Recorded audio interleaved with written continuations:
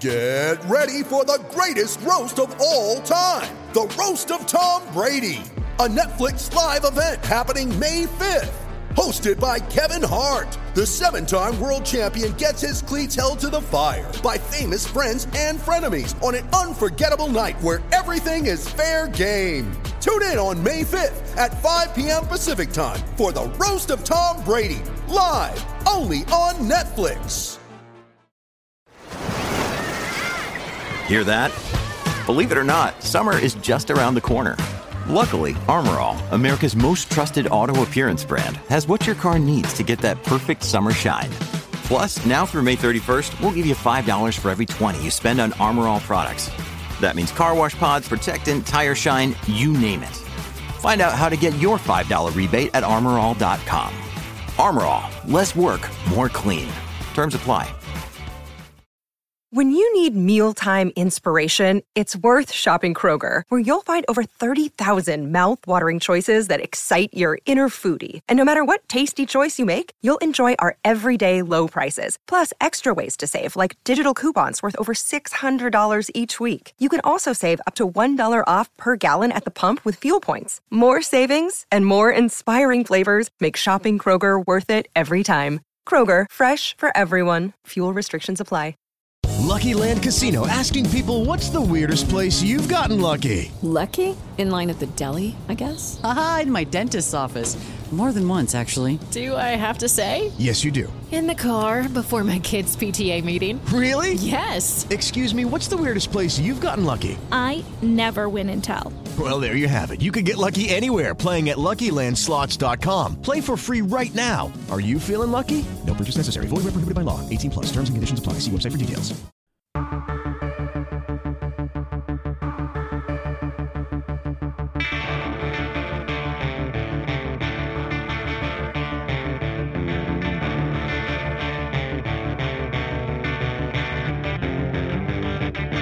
It's the Autosport Podcast. We look back on how Lewis Hamilton took the championship lead at Monza and ask what this means for Ferrari's title challenge.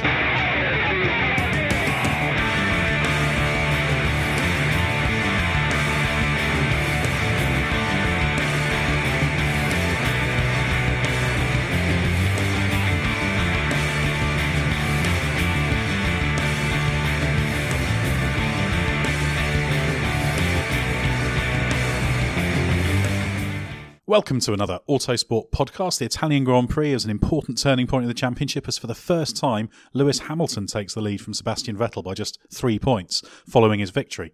My name is Ed Straw, Editor-in-Chief of Autosport, and joining me to look back at the race and the major news stories off track are two guests who will be able to tell you everything you need to know about goings-on. First, we have Autosport's Grand Prix Editor, Ben Anderson. Now, Ben, obviously you got back from Monza, I think yesterday, didn't you? Correct. So Monza's always a great race to go to, isn't it, with all the tifosi there, even if getting around can sometimes be a bit challenging. Yeah, Monza, logistical nightmare, but great race, one of the classics. It's great to see thousands of fans come out to watch Formula One. Also joining me is Glenn Freeman, editor of Autosport.com, who wasn't at Monza but was controlling operations back at base on Autosport.com. Another big news weekend, wasn't it? Yeah, it was massive. I think since we come back from the summer break, everyone goes away for a while. There's not much to talk about. Spa and Monza back to back. There's been a lot going on. So yeah, it's been busy, but that's good. Yep, we like it busy. Lots to talk about, lots to look at. But let's first look at what's going on track. Lewis Hamilton won the race by 4.471 seconds from teammate Valtteri Bottas. Very precise. Sebastian Vettel, 36.317 seconds back. Now, a week ago we were talking about, hasn't Ferrari done well? Vettel chasing Hamilton to the end at Spa. This is really good for the rest of the season.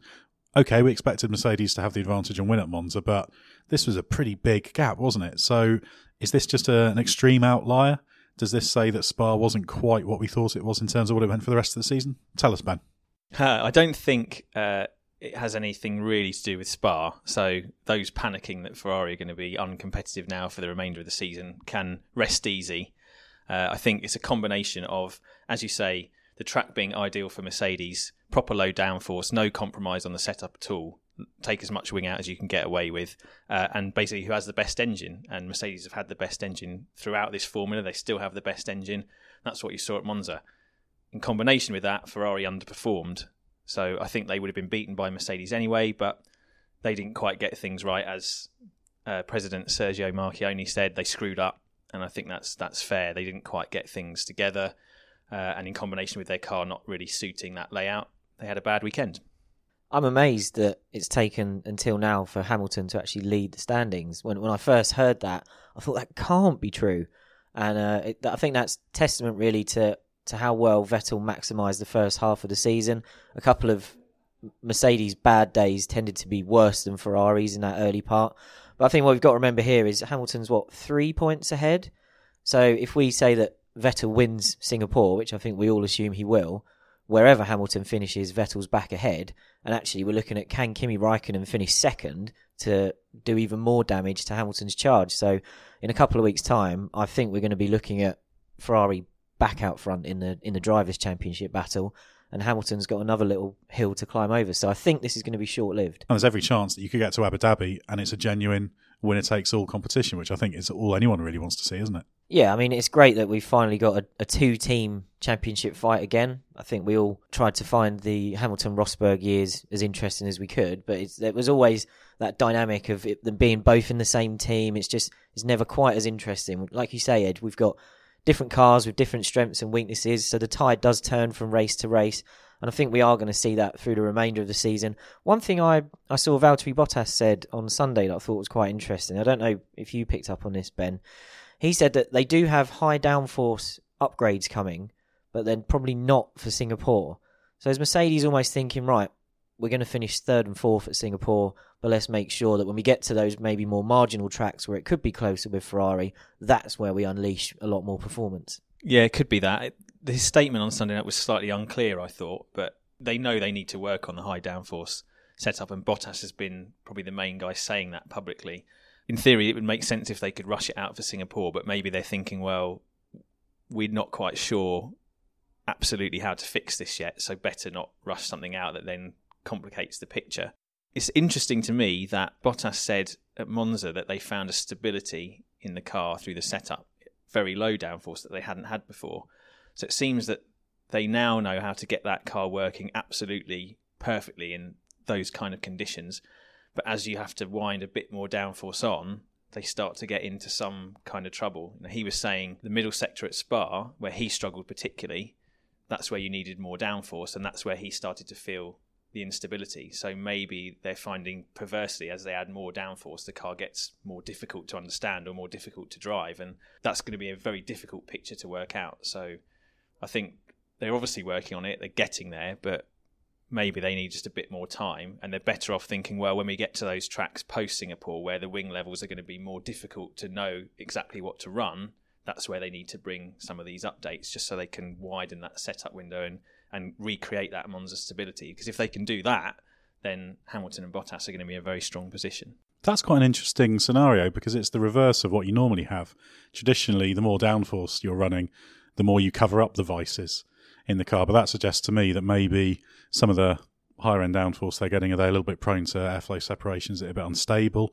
Because as soon as you start talking about car stability, it's either going to be down to the mechanical platform not quite being right, and that's going to be the same at Monza as it is at other circuits, give or take. Obviously, you're putting more loading on it, but that does suggest that maybe there's an aero ceiling there pushing up against that.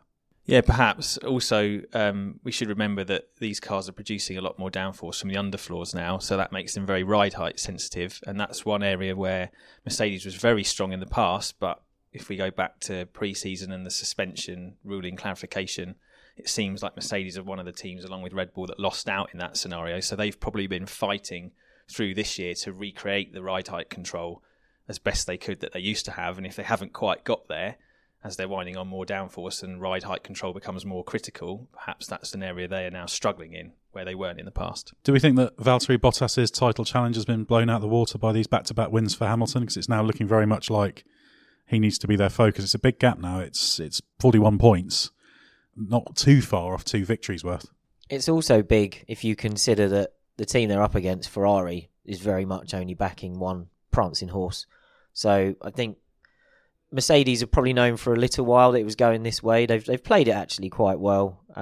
They'll still be hoping that the position switch in favour of Bottas doesn't come back to bite them. But I think someone described that move, that gesture from Hamilton has maybe putting some credit in the bank for later in the year when he needs it. And I think Hamilton's played that very well, actually. I think he's managed the Bottas relationship very well. Whether or not it's genuine or not, they are acting like best buddies. You know, when there was the qualifying delay on Saturday, Lewis was on his Instagram feed doing a live video. He's playing computer games with Valtteri, he's joking around with him, and it seems like a pretty good bond. And I think Lewis knows that that's probably the way he's going to get the most support from Bottas, if he thinks he's got his number in a straight fight, is to then really make him feel like he's a part of Lewis's championship charge. And I think that's the way it's going to develop. You know, Niki Lauda's a loose cannon, but he's already said they need to start backing one driver. I'm sure he'll be saying that behind closed doors as well, and that's how I'd expect it to develop. Mercedes have definitely realised that they need to consider seriously the possibility of backing one driver over the other. I think Toto Wolff said as much during the Monza weekend. I think Bottas probably knows in his heart of hearts that that's the way it's going to go. It doesn't seem like they've told him that that's what they're going to do, and if they have, he's doing a very good job of playing a poker face on it. He says things are still in his own hands. I suppose to an extent that's true, but Hamilton seems to have gone up a gear since Silverstone. Yeah. He said himself on Sunday night that race lit a forest fire within him, which is a lot of fire to deal with. But he's been driving brilliantly since that race. Bottas, I don't think, has quite gone there with him. And it's been interesting the last two races, particularly Spa, where there was absolutely no difference in the cars. And Hamilton was out front winning the race, brilliant pole lap. Bottas just couldn't find the answer. And I think that perhaps Bottas is probably starting to realise that that's the next level that he kind of needs to aspire to, that world champion level that Hamilton's built up over time. It doesn't just automatically happen when you're in the best car. There's still certain things and bits of magic you can perform that he's yet to reach, basically. It does seem to be that Hamilton's on one of those waves. He's riding the crest of the wave a bit there, isn't he? He's won 3 out of 4 races now. The key is what happens with Singapore. I think if Hamilton and Mercedes go in there thinking that third will be a good result and come away from that without his momentum having actually been interfered with, then, you know, he can take that to the next few tracks. You know, he can't afford a repeat of, say, Monaco, where if the car is difficult to drive, he has a terrible weekend and it's Bottas who gets the most out of it. I think going back to what Ben was saying before about Bottas maybe now seeing the level that you have to get to be a proper World Championship winning driver, if anything, it's probably a surprise that Hamilton wasn't able to unleash more of that at the start of the season. Maybe he wasn't as happy with the car. So Bottas perhaps came in and exceeded a lot of people's expectations relative to Hamilton to begin with. And now I think Ben's right. Hamilton has maybe got his head in gear, got everything working the way he likes it, and he does appear to be stepping it up. Yeah, I think you're onto something there with Bottas. I mean, he said himself at the point of the season where the Mercedes was more inconsistent and more difficult, and everyone, including Hamilton, was scratching their heads more trying to understand what was going on, Bottas seemed to be doing better. He was making more of the Mercedes when it was at its worst than Hamilton was, which is the opposite of what you'd expect. But he's used to driving a not-so-good car, isn't he? That's exactly the point. And even he made that point. He said, well, you know, I was used to driving the Williams with much less downforce, the car not being right for most tracks, and I think he felt more in his comfort zone than Hamilton, who's been used to driving by far and away the best car for the last few seasons. But as that car has settled down and got better, you're starting to see Hamilton unleash more of his potential, and it's down to Bottas to try and find a way to go with that, which as yet he hasn't quite done. Looking at Monza specifically, obviously Bottas came through to quite an easy second place in the end. So I think Mercedes was fairly straightforward for both of them in the end, certainly once Bottas picked off the places early on. You mentioned Ferrari weren't getting the best out of the car. Vettel was a long way back, 36 seconds, and he also had this little steering problem he talked about towards the end, which I don't think made any real difference. For one lap, certainly. But exactly. But this description of them as a shambles from Marchioni, is that a fair one? Was it that bad a weekend from Ferrari? Well, it was a bad weekend. I think he's probably in part making a bit of an emotional response. I mean, it's Ferrari's home race. And as Kimi Räikkönen pointed out afterwards, it's unfortunate for them that the track that suits their rival the most compared to them is Monza, the place where their loyal fans are, the place where they would expect to get the best result they possibly can. But, you know, they haven't been on pole or won that race since 2010, and it carries on for at least another year. I don't think they were a shambles, but they certainly did underperform. They were a bit confused as to why the car wasn't working as well as even they expected. Their pace on Friday was reasonable, certainly over the short runs when the engines were turned down, not so good on the long runs. They didn't hit the setup sweet spot straight away. There was work to do. And I think that work was disrupted by the bad weather we saw on Saturday. Ordinarily, Ferrari would have had an extra hour to work on some setup details, get the car in better shape for qualifying, and then they probably would have been in better shape for the race as well. But they missed out on that. And there is something fundamental about that car. We don't know exactly what it is, but the team alluded to it, that doesn't work in low downforce trim. So it's the inverse case to Mercedes, where Mercedes seems to struggle massively in places like Monaco, Budapest, which are twisty, tight, all about peak downforce. The Ferrari setup window narrows when you go to the other end of the spectrum and you're trimming downforce off. So it just seems that there's something fundamental about the way those two teams have designed their chassis, and you get to a certain extreme on the calendar and there's nothing really they can do about it unless they completely change the car design philosophy. Marchioni's a nightmare, isn't he? You know, just every once in a while, another load of quotes come in, and he's always slagging somebody off or saying that he's, you know, undermining his team constantly. And Monza in particular, there's always that thing where he emerges from the Ferrari motorhome with Arrivabene alongside him, and then you get these really awkward shots, be it TV or photographs, where Marchioni is holding court and saying, you know, Ferrari needs to do this, or this is what we're doing wrong, or we need to be better at this. Arrivabene has to stand in the background like a kid who is being slagged off by his parents in front of a load of other parents. It's a ridiculous image, I think. Great for us. You know, when we found out that Marchioni had come out and said Ferrari screwed up, you're like, yeah, we'll have some of that. But I don't really see how that helps. Okay, he's controlling a budget and throwing a lot of money at this F1 team to make it a success, and a lot of the changes have clearly worked, as we've seen this year. But where's the support in public? I don't really get it. I think there's probably partly a case of feeling a need to justify a bad performance to the public. You know, they're at Monza, it's the home race, it's 70 years of Ferrari as a racing car constructor, massive crowd for the new rules, Vettel leading the championship. The fans are hoping to see a home win, aren't they?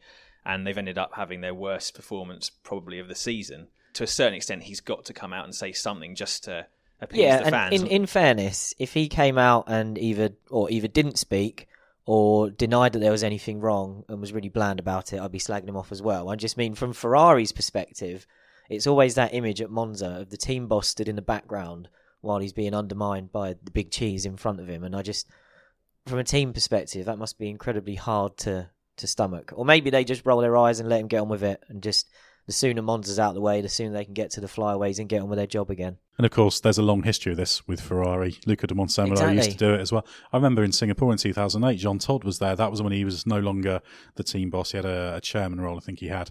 And he turned up there and everyone's instantly on edge. And then sure enough, Massa tries to leave the pits with a fuel hose still attached to him. So fuel hose on the loose. Exactly, fuel hose on the loose. So these things do happen.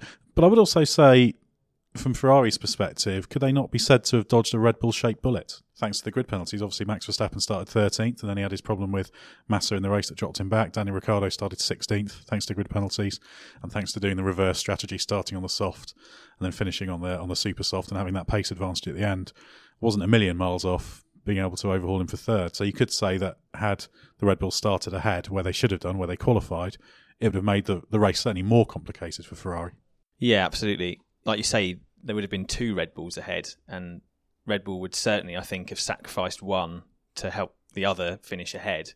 So if we try to imagine the race playing out ordinarily without grid penalties, you probably would have said, well, Verstappen has a chance of finishing second or third if he can't resist Bottas because of the Mercedes engine advantage. And then Vettel would probably have got past Ricciardo, maybe not on track, but in the pits.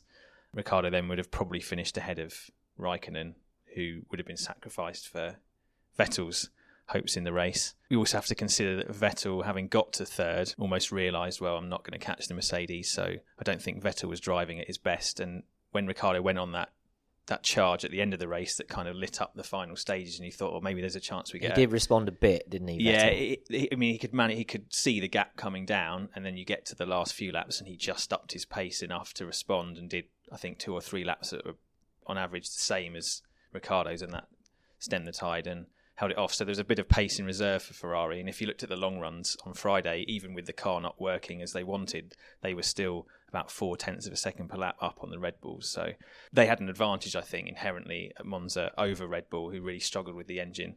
If you look at previous races on the calendar, we know Red Bull has a massive disadvantage in qualifying, but usually on the long runs in race pace, they're quite even with the top two cars. And in Monza, that wasn't the case. So I think they probably slightly artificially looked better than they were. Do we want to read anything into the fact that it was again Ricciardo that executed the race well, while it was Verstappen who had the contact with Massa and then contact with Grosjean later on and only came away with a point? Yeah, fine margins, isn't it, really? I tried to make that point to Christian Horner after the race. Does Verstappen have anything to learn from the way Ricciardo seems to kind of quietly, silently, stealthily get through these races and end up in the position that he should have done? Verstappen, Horner made the point that Max, had he survived that clash with Massa, or had that moment turned out ever so slightly differently, it would have been Max finishing on the podium, and we will never know. But I do feel like maybe Verstappen is just slightly impatient in wheel-to-wheel situations. You know, Horner's right. Max made an excellent start, made a lot more progress than Ricciardo had up to that point.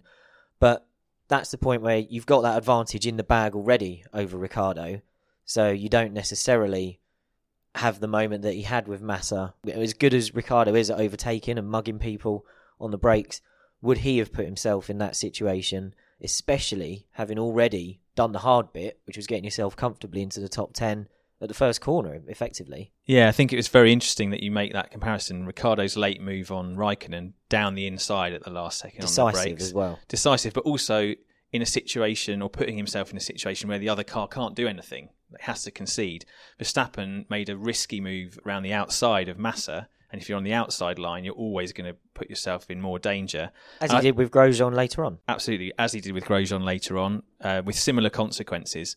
I think Verstappen just expects, when he's making a move, for the other car to yield, to get out of the way, to concede to the inevitable in his mind, and Massa didn't, and that creates a sudden problem that he's not expecting, and his reaction in that situation is not calm. It seems to be, well, I'm just going to stay here and invite a crash, and if we crash, we crash, and that's kind of what happened. Which comes back to the Hungary thing as well, where he didn't have a great first corner, so then he overreached into the next corner, which resulted in him sliding into Ricciardo. He wasn't trying to lunge or wipe Ricciardo out at that point. It was just a mistake, but it seemed to be a mistake that was born out of stuff hasn't gone right 5 seconds previously. Yeah, and I think Ricciardo's take on that is interesting too. I asked him about Max and his behaviour in Hungary, and he said he thinks it's just youth. You know, We've got to remember that Verstappen is still really young, and he's just impatient.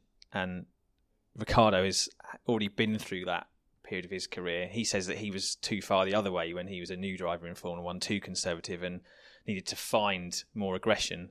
Verstappen's come in the other way with the opposite approach, and Ricciardo believes that just give him a bit more time and he'll just temper those rough edges. I completely agree. And I think also if Red Bull were more competitive, as I think Verstappen was hoping, then these frustrations wouldn't be getting to him so much. I think he feels that he needs to overreach to make up for the deficiencies of the car, whereas Ricciardo's learned that lesson the hard way in 2015 already, when he was expecting more from Red Bull, and now he just rolls with the punches. He deals with what he has as he finds it. You have to say, Ricciardo, his racecraft is exemplary. His overtaking is fantastic. You know, you look at that move he did on Raikkonen, very late move, but the maximum of braking, a tiny bit of a lock-up.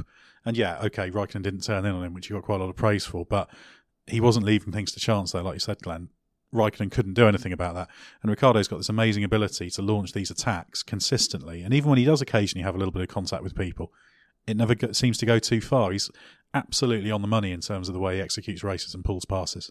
Yeah, and he's earned, I think, the respect of his rivals and the right to do that. You know, the way he's gone about muscling with the front runners has been this kind of slow build-up process, not try too much too soon, whereas Verstappen's come in and no respecter of reputations at all, and that's fine and exciting and enjoyable to watch, but it comes with a price. And I think, you know, if you see the way Massa was with Verstappen, not that they've had any particular instance I can think of before, but he's less inclined to think, oh, I'm just going to, let you go, or, he knows they all see what the other drivers are capable of. I think people know when they're racing Ricciardo that he's not going to do anything controversial. He's not going to do anything that they might deem dirty. So they give him room and they give him the respect. And we should also point out that in that particular move with Raikkonen didn't really put up much of a fight.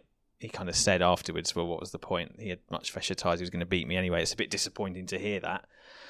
But of all the people he could have passed with that move, that was the one guy who just wasn't really interested in doing anything to stop him. But nevertheless, as you say, perfectly judged, very well executed. And he did it to Valtteri Bottas the year before in exactly the same place. So consistently, we see great racecraft from Ricciardo. Well, it says a lot that Raikkonen didn't expect Ricciardo to do that.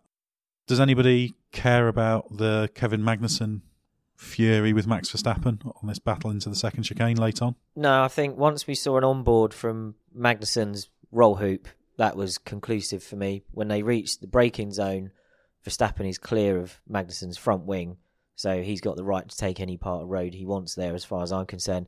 Magnussen either then comes off the brakes or reduces the brake pressure or something to basically drive into a gap that isn't there and is decreasing, and then gets annoyed that he runs out of space. So I thought that was correct decision from the stewards to just let that one go. Yeah, that's well called. I think Magnussen was just a bit desperate to cling on to 10th place. He's been there pretty much the whole race. He can see a point on a difficult weekend for the team, and Verstappen's coming through, and he's almost just trying to stop the inevitable. And then the way he was complaining on the radio, saying, "Oh, you can't do that, shouldn't be allowed." It's just a blatant attempt to try and get the other driver penalised so that he can bank that point. It's footballers surrounding a referee, isn't it? That sort of thing. Yeah, absolutely. Like Verstappen was the only car in that train that was going to stop him finishing 10th. So he knew that if he could get Verstappen penalised or out the way somehow, he's going to finish 10th. And, in the end, the stewards saw it the same way Glenn saw it. We also saw the weekend Lance Stroll becoming the youngest front row starter in F1, taking that record off Max Verstappen, I think. Obviously, Ocon started third after a strong qualifying performance, and then we saw Force India and Williams cars all converging and covered by a few seconds in 6th, 7th, 8th, 9th with Ocon, Stroll, Massa, Perez. I guess that was to be expected. That's where the car pace was, but I thought it was a pretty good, sensible drive from Stroll, and we've seen him on tracks like this getting quite a bit out of the car and actually performing well, you'd say. Yeah, when the car's good, or maybe when Williams' power advantage is more decisive than at some of the trickier tracks where its chassis deficiencies hold it back. When the opportunity's there for a decent result, Stroll seems to be able to deliver it now. He did well in Baku. He had the first points came in Canada before that, another track that was suitable for the car. He did very well here throughout the weekend, excellent in qualifying in the wet. I think Massa said even with a perfect lap he would get nowhere near him. And then delivered a pretty decent race. So yeah, I think actually when the car's pretty good, he can handle that now. The thing I don't think we've seen yet, I don't know if Ben will agree with this or not, is when the car's bad, it seems that Stroll suffers more for that than Massa does. And the gap seems very big between them on the difficult tracks for Williams. Yeah, that's not a bad reading of the situation. I think that partly that's down to Stroll's lack of experience. He's still a rookie driver, isn't he? So when things are difficult, he has less experience to fall back on, less tools available in his own chest to dig himself out of trouble. His qualifying performance at Monza was brilliant. Like, he was the real star, I think, of qualifying. I know obviously Hamilton took the record for the most poles in that session, and obviously Verstappen, the Red Bull drivers were both very good, but for me Stroll was the standout to be so far ahead of his teammate, 1.2 seconds I think it was. He was 7/10 clear of Ocon, who had a good session. So it's a glimmer of the talent that Williams keeps saying is there, and the real reason that he's in that team. He just needs to find a way to harness it more regularly, and hopefully that will come with more experience. We've mentioned a few times the grid penalties. That was one of the big talking points of qualifying. The other big talking point being the very large stoppage that there was. I think qualifying took 3 hours and 40 minutes or thereabouts to get an hour's worth of qualifying. Felt like it. Qualifying done. So there was a little bit to talk about there. So two separate things, really. There were a hell of a lot of grid penalties, but that's to be expected when people have the opportunity to tactically make engine changes on tracks where they think they're going to struggle, because the gaps between the best engine in Formula One and the worst ones is so big. They just can write off whole races thinking, well, what's the point? That's the real problem, isn't it? On the grid penalties themselves, what's the alternative? I was wondering this out loud on Twitter at the weekend, and all the responses I got were, just make the engines much cheaper, give them as many engines as they want for the same price that they pay for 4 now. If it was that simple, they would have done it already. If Mercedes could churn out 40 of their engines per customer driver for the price of 4 at the moment, they might as well do it, because that's how they would get that much money through the door. I don't think they're particularly ripping the teams off at the moment. I think Mercedes have said in the past that they almost consider their engine program to be a loss maker because of the effort that goes into the works team and then the prices they're having to give to the customer teams. I honestly don't see what the alternative is, because I think if you open up engine use to be free, the top teams will take one every weekend, maybe 1 or 2 a weekend if they need it, and the other teams will be forced to not use as many engines. They can't afford that. If they do spend more money on engines, that's money they can't spend on aero, so the gap between the cars gets bigger. So we'll either end up with teams going bust, trying to keep up with this engine arms race at the front, or the gap will get even bigger than it is now between the front and the back of the grid, because no one else would be able to afford to develop the other parts of their car. I'm not supporting the penalties. I don't think they're a perfect system, but I honestly don't know what a realistic alternative solution is at the moment. Yeah, I think that's well said. The grid penalty system has been in place for a long time to encourage more reliability and reduce costs, which everyone in Formula 1 says they're in favour of. So for me, it's symptomatic of a wider problem, which is that the engine formula hasn't worked as intended. The gaps are too big. It's too costly. So you're trying to find ways, on the one hand, of helping the manufacturers close up competitively, which means you need to allow free development. But at the same time, they want the engines to be reliable so they can reduce costs and keep the gaps small between all the teams. So it's an impossible circle to square, isn't it? You've always got to have some area where there's a solution that in isolation is not ideal. In this case, it's the grid penalties, which, you don't ideally want to see them. But if you just chuck them out the window, as so many people want to do, there's many, many knock-on effects. And it's not even only the cost of producing the engines, because obviously there is a cost attached to engineering in the longer life of these engines. But it's also, if you allow, let's say you allow unrestricted engines, well, suddenly you're going to get teams rebuilding the cars overnight, etc. You put more stress onto the mechanics and the people who are actually doing it. So either you're going to work them to death, or you're going to have more operational personnel. So there's all these points that are connected to it.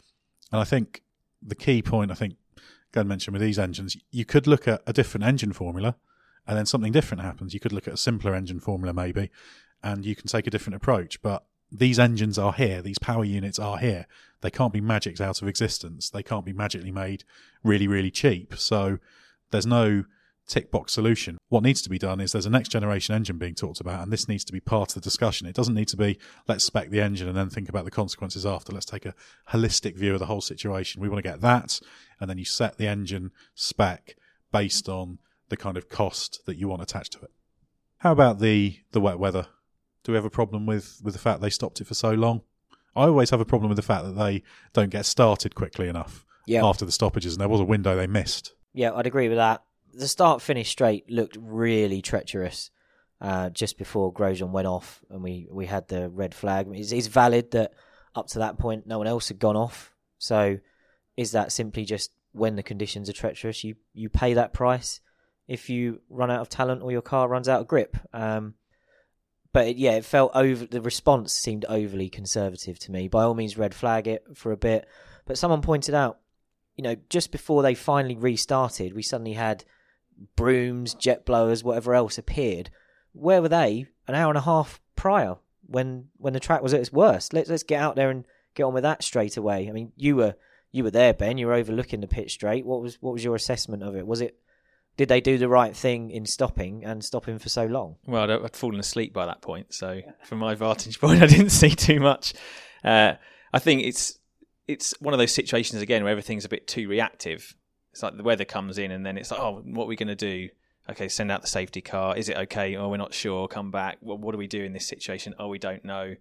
It doesn't seem like there's ever really a clear strategy. I think possibly it was an overreaction to delay for so long based on one incident. I think if you'd had 3 or 4 cars go off all at once or all in a short space of time, you could go, okay, yeah, we got this wrong. The track's way too wet. And I take your point that if there are tools available to clear the track because it's too wet, then why not employ them just to get on with things? It seemed like they just wanted to wait, and all the while they were waiting, there was more rain coming down, the track's getting wetter, and there aren't cars out there to clear the track, which is what they do when they're out on the track. Well, Charlie Whiting said during the delay, didn't he? He said the problem is that the weather's unpredictable, so they couldn't quite tell from the radar what was coming in. I assume, I don't know whether that was because the wind was swirling around or what was making it so unpredictable, but that seemed to spook them. I think they were wary of going green, and then a load of weather comes in that they weren't expecting, and then maybe they get the scenario that Ben's talking about where you do have 4 or 5 cars spear off at once, and then you're in real trouble. So in some ways, what bothers people more is the sort of, you'll have an update in 10 minutes, an update in 15 minutes, and then that time passes. Oh no, still nothing for another 15 minutes.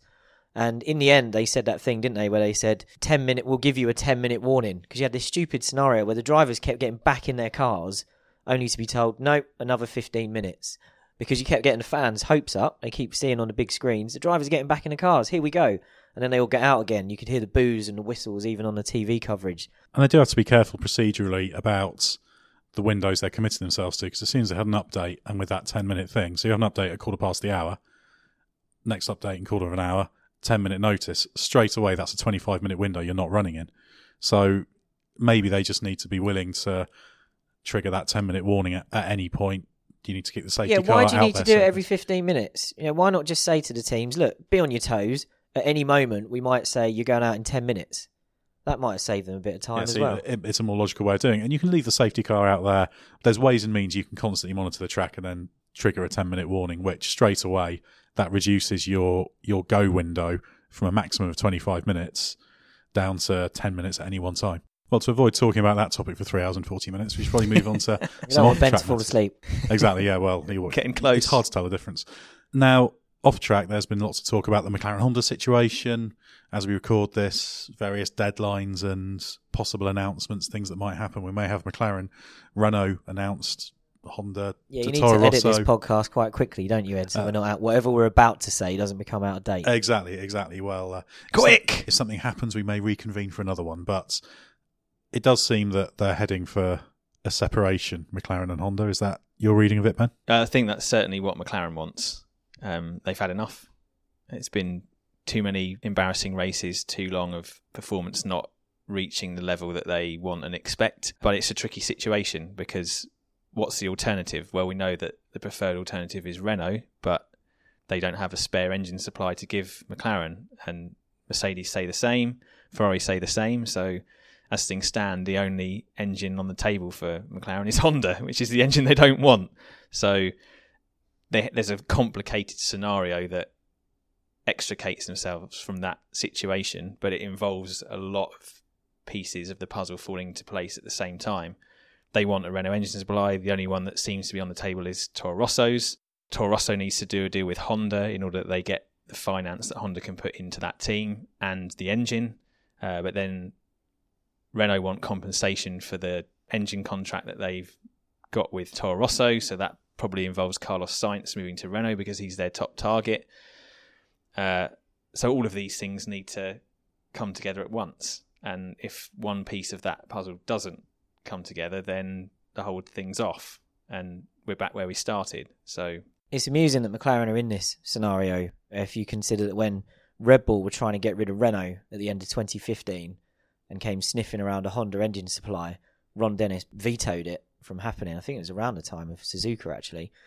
And now we're in a scenario where McLaren would quite like to get shot of their engine supplier, and kind of because of the scenario Ron created by vetoing that deal back then, they're now boxed in because the rules that were written to prevent that happening again, the deadline for that has passed, so there's no mandatory supply that can come in that means somebody else is forced to give McLaren an engine.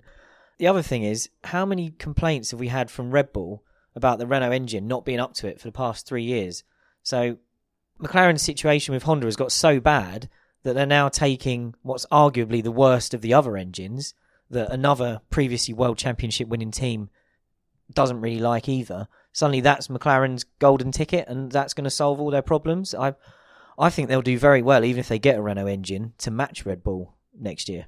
But you can see how much desperation there is just to get out of this, can't you? Just listen to Fernando Alonso, who basically seems to have been reduced to the comedy radio communication sideshow in races. Jolyon Palmer was his chosen target in this particular race with that incident at the second chicane. But it's clear that everybody's just become impatient with the whole thing within McLaren.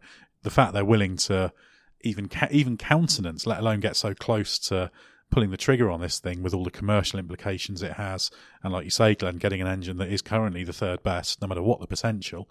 Renault's hardly a magic bullet these days, is it? So does that just tell you that the whole McLaren-Honda thing has just gone beyond salvageable, short of Honda suddenly turning up at Singapore with a magic engine upgrade that there's no sign of? Yeah, I think that's pretty much the situation. The marriage has gone from one of mutual want to convenience, basically. I think it's inconvenience now, isn't it? Well, convenience only in the sense that we need an engine to run in the car. All the trust has broken down. I think from McLaren's point of view, they feel that Honda just hasn't delivered on what it said it could do. It's broken its promises. It's almost a mirror image of the Red Bull-Renault relationship, which isn't repaired. You know, they are in a marriage of convenience. There was no alternative for Red Bull but to re-sign with Renault, and on worse terms than they had before. So you can see it from both sides. In a weird way, it kind of makes sense. Like, Red Bull need a different strategy, really. I don't think they believe that Renault can really turn it around based on the recent history they've had. McLaren doesn't know the ins and outs of that, and maybe feels that it can build a different relationship starting from scratch. And then equally, their relationship with the Honda's broken down to the point where they just don't trust anything that they do or say. Whereas Red Bull might look at that and go, well, okay, from afar, you go into Toro Rosso, we can look at that and we can start again. And if Honda supplies 2 teams in the future, that's better than Renault supplying 3 teams and us having the constant problems we're having. Let McLaren have those problems now. It's the grass is always greener, isn't it? So yeah. McLaren are looking at, Red Bull don't like their Renault engine, but yeah, we'd fancy a piece of that. Meanwhile, Red Bull are going, well, if that Honda engine ever sorts itself out, it'll be better than the situation we're in. So even if some switching around goes on, I think everybody will get to the point quite early next season where the novelty wears off and they'll realise that it's not that much better. Well, there's an extra factor to consider as well, in that Red Bull isn't aligned with Renault in terms of fuel supplier, whereas McLaren is. Yeah. You know, whether it's true or not, Red Bull believes that Renault is screwing around with them and they're not getting the same deal as the Works team is getting. We've seen a few races this year where Renault's qualified quite close to Red Bull's, perhaps surprisingly close considering the gap between the chassis at the start of the season. So Red Bull feels that they're not getting the best from Renault. McLaren would probably feel, well, we've got the same fuel supply for a start, we're starting from scratch, we will get the same. So that will mean they get a better Renault engine than Red Bull's got. And then equally, Red Bull will just feel, well, perhaps the Honda engine isn't as bad as it's being made to look. There's been some suggestion that McLaren are running their car with far too much wing at pretty much every track, which is making Honda look worse than it is. So Red Bull might feel, as they showed in Monza, in lower downforce trim, they've got a car that works quite well. So they're probably thinking, well, let's bring the Honda in and actually see what it can do and give them the sort of extra support that McLaren isn't apparently giving Honda.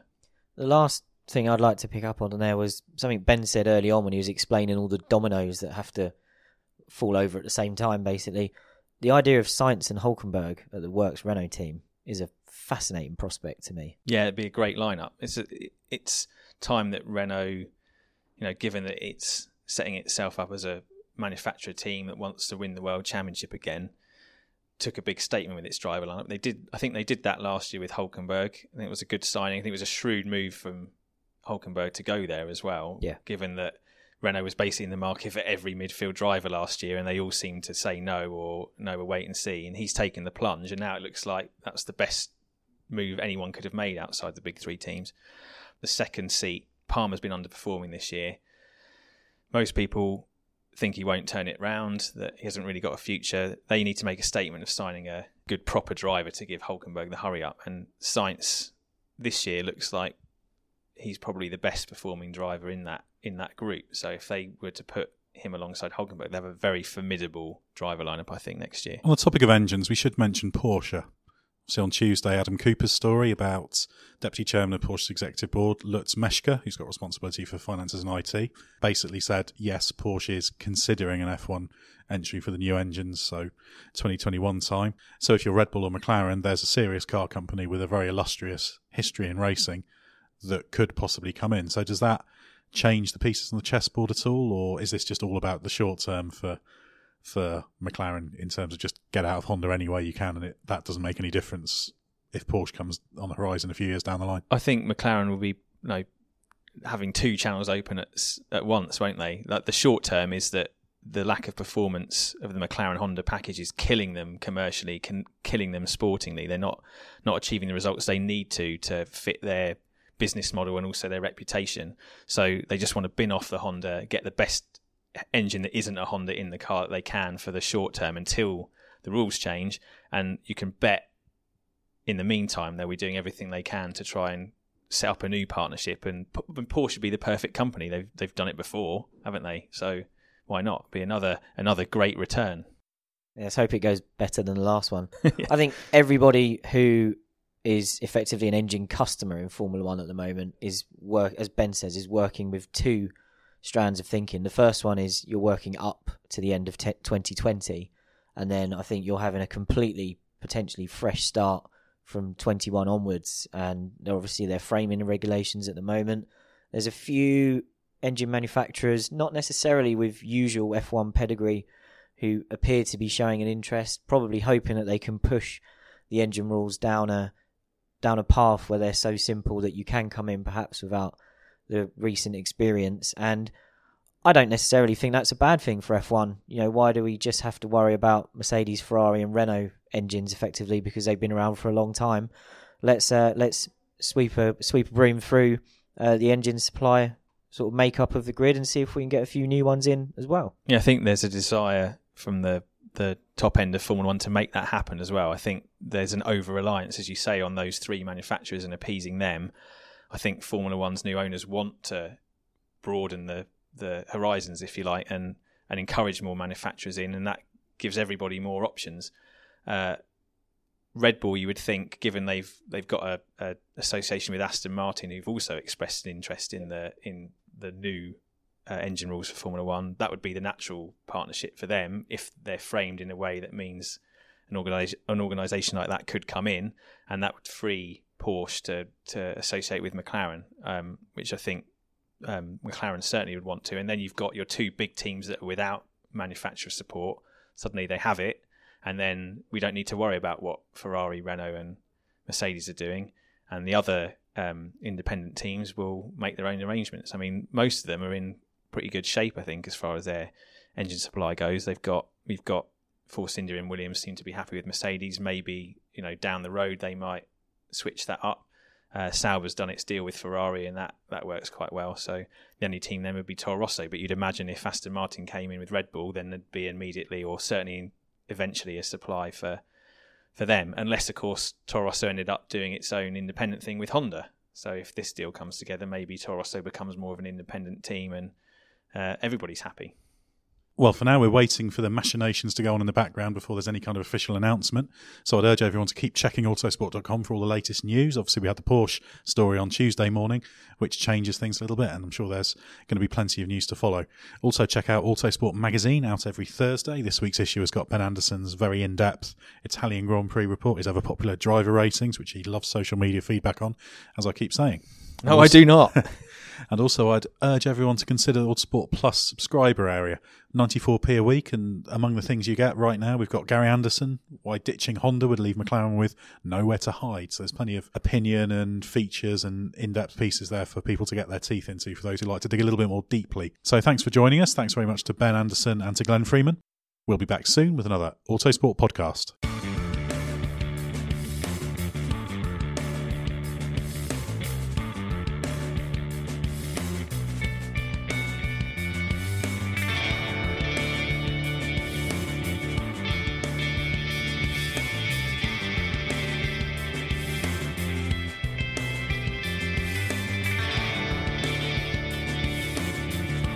Music is 6am by Trilo, written by Marcus Simmons. see soundcloud.com/Trilo Music.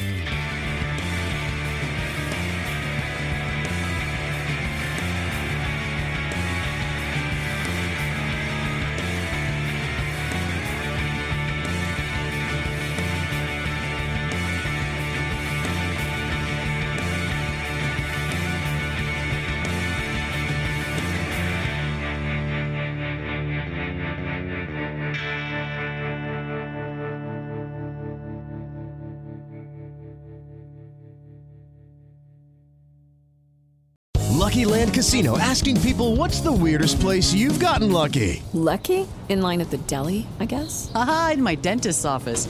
More than once, actually. Do I have to say? Yes, you do. In the car before my kids' PTA meeting. Really? Yes. Excuse me, what's the weirdest place you've gotten lucky? I never win and tell. Well, there you have it. You can get lucky anywhere, playing at LuckyLandSlots.com. Play for free right now. Are you feeling lucky? No purchase necessary. Void where prohibited by law. 18+. Terms and conditions apply. See website for details.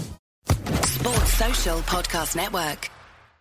Hello, it is Ryan, and I was on a flight the other day playing one of my favorite social spin slot games on ChumbaCasino.com. I looked over at the person sitting next to me, and you know what they were doing? They were also playing Chumba Casino. Coincidence? I think not. Everybody's loving having fun with it. Chumba Casino is home to hundreds of casino-style games that you can play for free anytime, anywhere, even at 30,000 feet. So sign up now at ChumbaCasino.com to claim your free welcome bonus. That's ChumbaCasino.com and live the Chumba life. No purchase necessary. VGW. Void where prohibited by law. See terms and conditions. 18+.